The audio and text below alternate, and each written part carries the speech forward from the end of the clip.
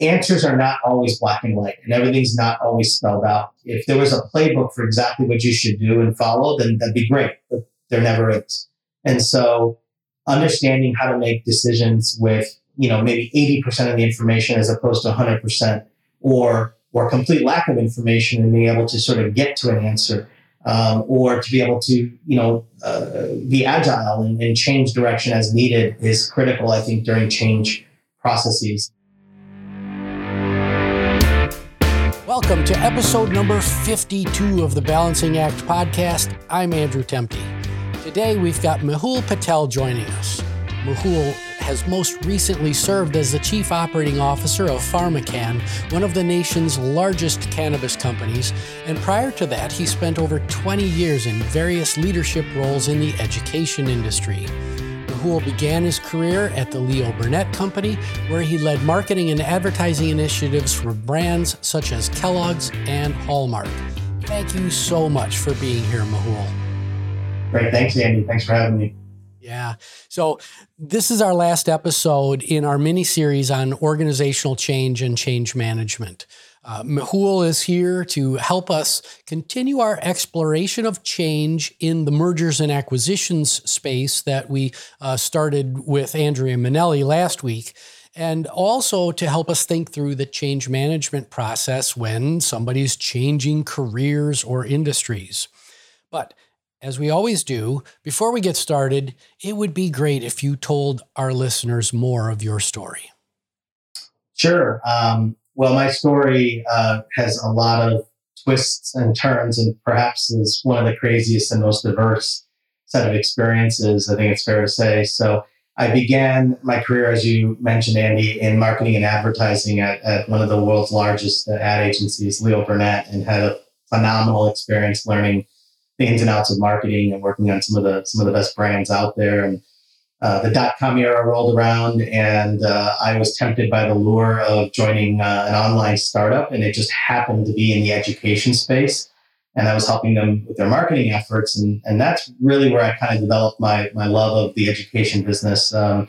Realized that this was so powerful, helping people achieve their full potential, and really changing their life trajectories through knowledge and enablement of experience. And so I spent the next 20 years in the education industry, and I covered the full spectrum from corporate learning to professional learning to test preparation to international and global education, higher education, a number of things, and worked for some incredible companies, Thompson Learning, Kaplan, where you and I worked together, Andy, Apollo Education Group, and eventually Adtalem Global Education, which was another very large education company. And around that time, I hit the 20-year mark in my career in education, and I felt that I was maybe getting a little stale, and I needed to spread my wings and learn some new skills and perhaps try something new. And very serendipitously, an opportunity just came up that called on me to join the very fast-growing, no pun intended, cannabis industry. And it was something that I had no idea about and had never been in that kind of a business. But I said, why not? It'll be an opportunity to learn something new. And I joined PharmaCann a few years ago as its Chief Operating Officer. And PharmaCann is one of the country's largest cannabis companies. So that is that's been my story and my ride. It's like I said, a lot of twists and turns. Yeah, it's quite the arc. And just right up front here, some listeners may wonder if there's an agenda that I have by inviting Mehul onto the show. First of all, Mehul is a great guy. Second of all, we've both been colleagues and competitors in the education space. And he works for a cannabis company. And that is before the show started, we talked about stigma and bringing down the stigma that just kind of hangs over the cannabis industry. And so if we help change just a couple of minds today, and bring down that aura of stigma here just a little bit, that would also be a goal. But if you had to pick one event in your life that was just a real accelerant to your career, what would it be? I think, Andy, the time that we worked together at Kaplan was pretty transformational for me. And while that wasn't one event per se, it was one experience over several years. That was a time where I transitioned from being a functional leader, in my case, marketing leader, to more general management and operations and being an operator. And I had, the very good fortune of, at the time, Jonathan Greer, who was the CEO, giving me the opportunity to run a couple of Kaplan's business units. And even what led up to that was pretty remarkable in that I had an opportunity to learn from some of the best operators out there. My predecessor, Roy Lipner, Andrea Manelli, who you've had on this show, I think, before, who ran the professional division, professional education division, Jonathan, who I mentioned, even my peers such as yourself and Josh Levinson and a couple of other people. I was surrounded by some really tried and true operators who really knew what they were doing. And I was a new operator. And so not only was I given an opportunity, but I was put in the perfect place to just learn from people. And during that time, I was a sponge. I soaked it all up. I grabbed all the knowledge and best practices that I could. And it was also an immense period of change in the world and in our industry, right? So we were accelerating into the digital era with online learning and ebooks, and then we were navigating ups and downs of macro issues such as the real estate market crash and the banking crisis. So what an unbelievable time to be learning and growing. It was like a real life business boot camp where challenges are being thrown at you, but you had a lot of people around you to mentor you and guide you. And that was pretty transformational for me. Yeah. And I'll just echo that, nobody had the answers in quotes. We were all working together. Some push and pull, some unconstructive, but mostly constructive push and pull, where we were striving to understand. We were seeking to understand and make the business a better place so that our customers could succeed in their career. So I 100% agree with you about that very exciting time in a company that neither of us work there anymore, but I certainly continue to support them. So, let's dive into change and change management. Can you recall an example from your career when a major change event occurred and the potential impact of change on the humans involved really wasn't contemplated in advance? And the follow-on is, what were the ramifications? Yeah. Well, look, the biggest change event that's probably happened in the last 50 plus years is what just happened from 2020 until now, right? Which is the COVID pandemic. And while it's sort of an easy example and maybe a cliche thing to point to, and maybe overused as an example, I think we want to talk about an impact that this has had on all elements of society. This is like nothing any of us have ever seen in our lifetimes, and nor did we predict that something like this was going to happen, right? So, everything from business and economic and health and well-being and social impacts. I mean, these have been massive impacts, and people have to learn to think, act, and behave and do things differently. And there's a sort of a paradigm shift that happened over the last couple of years on a sort of seismic level, right? Like massive change in terms of just about every aspect of life. So I think, going back to your question about, from in the business setting, what were the impact or ramifications? Well, look, first, I think leaders have to find new ways of running their business. We had to adapt to a new normal almost overnight. This came without warning and it went fast, right? Yep. And so every aspect of the business model was challenged, every aspect of how you delivered value and service to your customers or how you managed employees. Many of those employees had to adapt to remote working. Many of them were balancing work and life while they had kids doing remote learning from home. Others who didn't have the ability to work remotely, like the healthcare profession or manufacturing or retail, had to brave the front lines and be concerned about safety and staying healthy. And through it all, I think, the lesson learned was that the companies that adapted quickly, embraced that change, and were agile enough to sort of dodge and weave through the countless rules and regs and changes and all this other stuff that happened, they endured.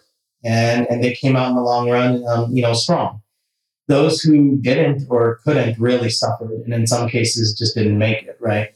And I'm sure, time will tell, but history will present many, many case studies in business schools and so forth that'll be written about what happened. But, I think this was probably the most catastrophic or significant impact I could point to that really had a seismic shift in how we think, act, and behave in the business world.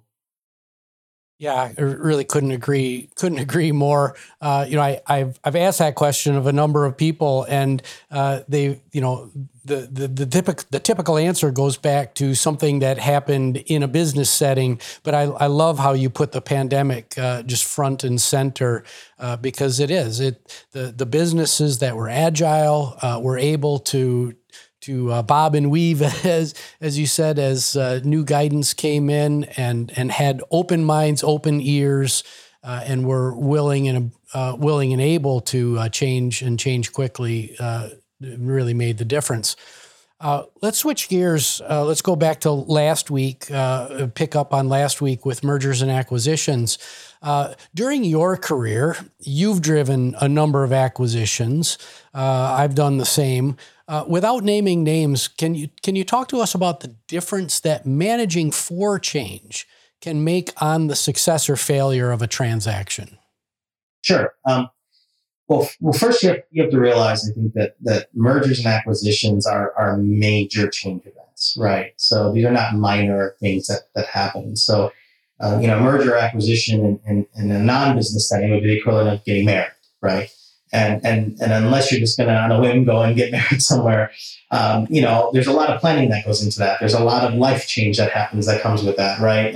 And most people are very deliberate about planning for that change. I think companies have to also be very cognizant that this is a major, major change, and have to be, deliberate in planning for that.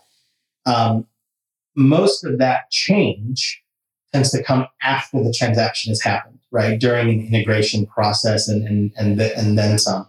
So I think that anticipating what needs to happen during that integration process and getting ready and planning for that at a very early stage while the transaction is happening, not towards the end, is a best practice.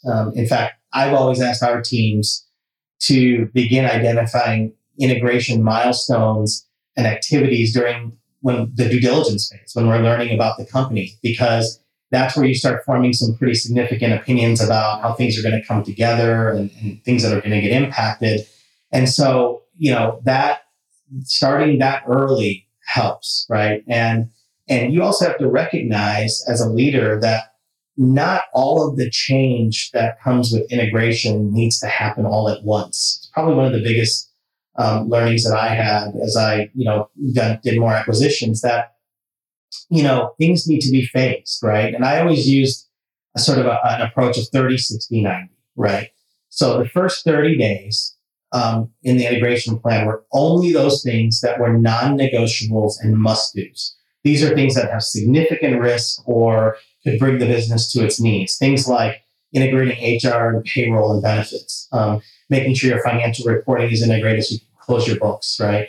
Legal or compliance or regulatory items that would cause a major risk to the business. These are things that were the first 30 days. And believe me, I had many people who tried to put other things in that 30 days that they deemed as a must do. An example would be, we got to integrate our email systems. Well, no, you don't, because we have email, they have email, and we can continue to use each other's email addresses. That's not a must do, right? That's just one more thing that's going to cause strain and pressure, right? So then you get to the 60 days, and that's where you start focusing on the short-term priorities that mitigate some of the smaller risks that you may have, or accomplishes the quick wins that you've identified as part of your diligence and your planning. And these tends to be things like those IT projects that I was talking about, or sales and marketing opportunities where you can go to market and capture some additional revenue or market share together. And then the 90 days is really where the magic starts to happen, because now things have sort of settled in, people have gotten to know each other, organizations have come together, and now it's about leveraging the full power of the transaction. This is where you really execute on your synergy opportunities and the longer term, less critical, but just as important and impactful things that create value per whatever was in your business case. And like I said, I think most companies make the mistake of trying to do everything too quickly and all at once, because they're desperate to deliver whatever was in this financial model that was presented for the acquisition. But if you have the foresight, you build that into your model, right? You build a phased approach into your model and a more balanced approach to change. The only other thing I would add is it also boils down to people and making sure you have the right teams on both sides of the businesses heading up the integration activities is critical. Give them the space, give them the time, dedicate most, if not all of their time during the first 90 days to ensuring that there's focus on integration and that they're not distracted with other things. In one of my experiences at Apollo Global, we did 9 acquisitions in 8 years. And I think one of the reasons why we were successful in integration is we actually had a dedicated team that was just responsible purely full-time, there were full-time jobs on integration activities, right? And they made sure that those businesses got integrated well. And we had a great group of project managers, which is also a must, that kept the process moving. And the nice thing was that team went from acquisition to acquisition to acquisition, and they picked up a lot of knowledge every step of the way of things that you shouldn't do because they were mistakes or didn't work well, or things that worked really well and that they could leverage and put into the next acquisition and integration. So that was hugely helpful as well. Yeah. So, I'm hearing, get started early on change, during the modeling process. That's one best practice that I heard. And, stage gate, make sure that you're able to spread out the change, and then the subtext to all of that I heard is be ready to be agile. That I just love the old Mike Tyson quote. Everybody's got a plan until they get punched in the face. Right. Yeah. So that just always. And then the other best practice that I heard is, have a team. And it sounds like at Apollo Global, you guys, you had the right thing in place where you had a team of folks that were dedicated, because I think one of the worst things that you can do, and I've been guilty of this, is say, we're going to acquire company X and we're going to do business as usual at the same time. And so just adding more onto the pile instead of making the space and time for the transaction to happen. So all really, really great advice. Switching gears just a little bit, you and I have spent large portions of our careers in the education space. A few years ago, you made the leap as an operator into a completely different industry. We talked a little bit about it before the show, but can you tell us about that experience of moving from education to cannabis, and what was the best part and what was the hardest part of the process? Sure. Well, first of all, it was an insane move for me, for sure, right? But incredible, and very thankful for having had the opportunity to be part of the cannabis industry. But I think that the hardest part about this initially was just making the leap, right? Leaving something that I'd been doing for 20 years that I loved doing and that I was very comfortable doing and could do, really, really well and knew the industry like the back of my hand, knew the business and what made it work, to jump into something completely unknown and something new and taking that kind of a risk. That's a scary leap to make. And it took me a while to really kind of get to that point and talk to a lot of mentors and advisors and so forth who encouraged me to take the leap and be part of, this incredible, category creation that was happening with cannabis. And remember, I was at the time looking to sort of refresh my skills and knowledge. So, and I needed a new challenge. And And I definitely got it with cannabis, right? And so I jumped into the business, and then the hardest part was that it was all new to me. I had many skills that transferred over, whether it's like, acquisition, integration, leadership and building teams and putting into place business processes and all that. That's all fine. But I had to learn everything about this business from scratch, the company itself, the industry, the business model, and how different factors affect the business model, compliance rules and regulations. And there are tons in the cannabis industry, right? I bet. How you manufacture products, how you operate retail stores. I'd never done that before, right? Supply chain management, never had to deal with that before. So those were all new skills that I had to very quickly learn. And as there are, things that come with any new job, also learning new people and new workplace and new processes and tools for doing your job. Like, these are all things that, as the COO of the business, I needed to learn very, very quickly, as I was inheriting a pretty large set of responsibilities. And then, cannabis is an industry that moves, at lightning speed. It's very, very fast paced. It's constantly changing with rules, regs, things like that. So not only are you trying to learn, but then you're also learning in a very fast paced changing industry. So that was for sure, I think, some of the challenges or some of the hard things that I encountered. And I would say also, like, perhaps the craziest part of all that was my first week on the job was when the COVID pandemic really kind of hit and that everybody got sent home for remote working. So, there I was, my first day with nobody in the office, right? That was a lot of fun too, but it's been a great ride, and really enjoyed it. Yeah, well, we talked about this before the show, but I'd like to personally thank you for your time and energy that you've devoted to the cannabis industry. We talked about stigma and just bringing down the temperature of the conversations about cannabis in the United States is very important. Just to have rational, adult conversations about what this is, what it's not, and how to make the most of it. So, we talk on this podcast. We talk a lot about skills and reskilling. What are some of the top human skills that you'd encourage the leadership team of a company that's thinking about a major change event to proactively instill in their employees?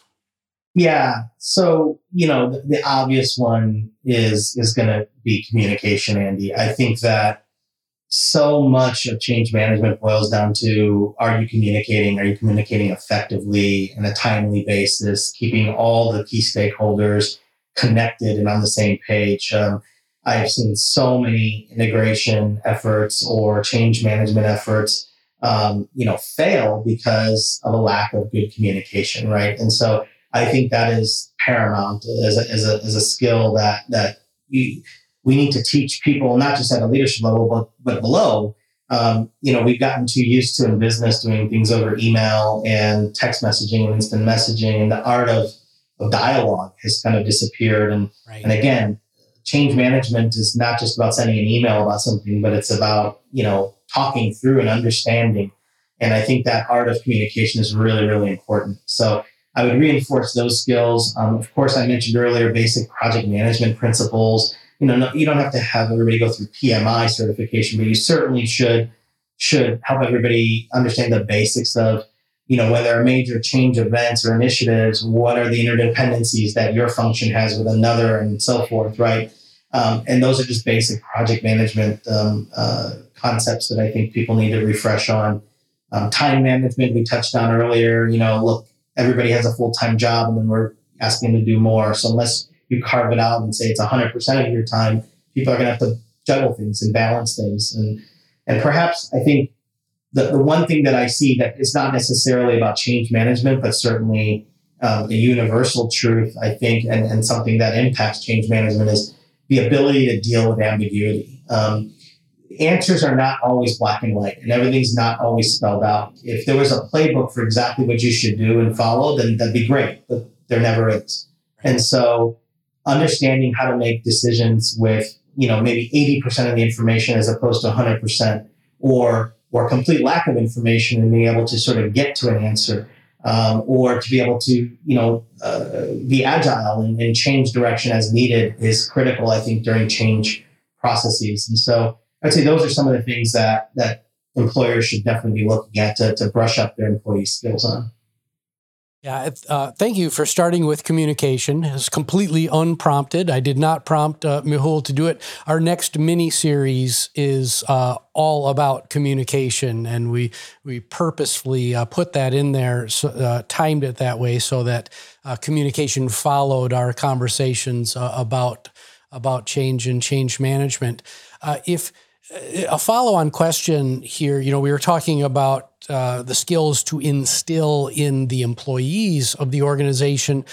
What is special that leaders need to focus on before they really start to engage in big change events like merger or acquisition?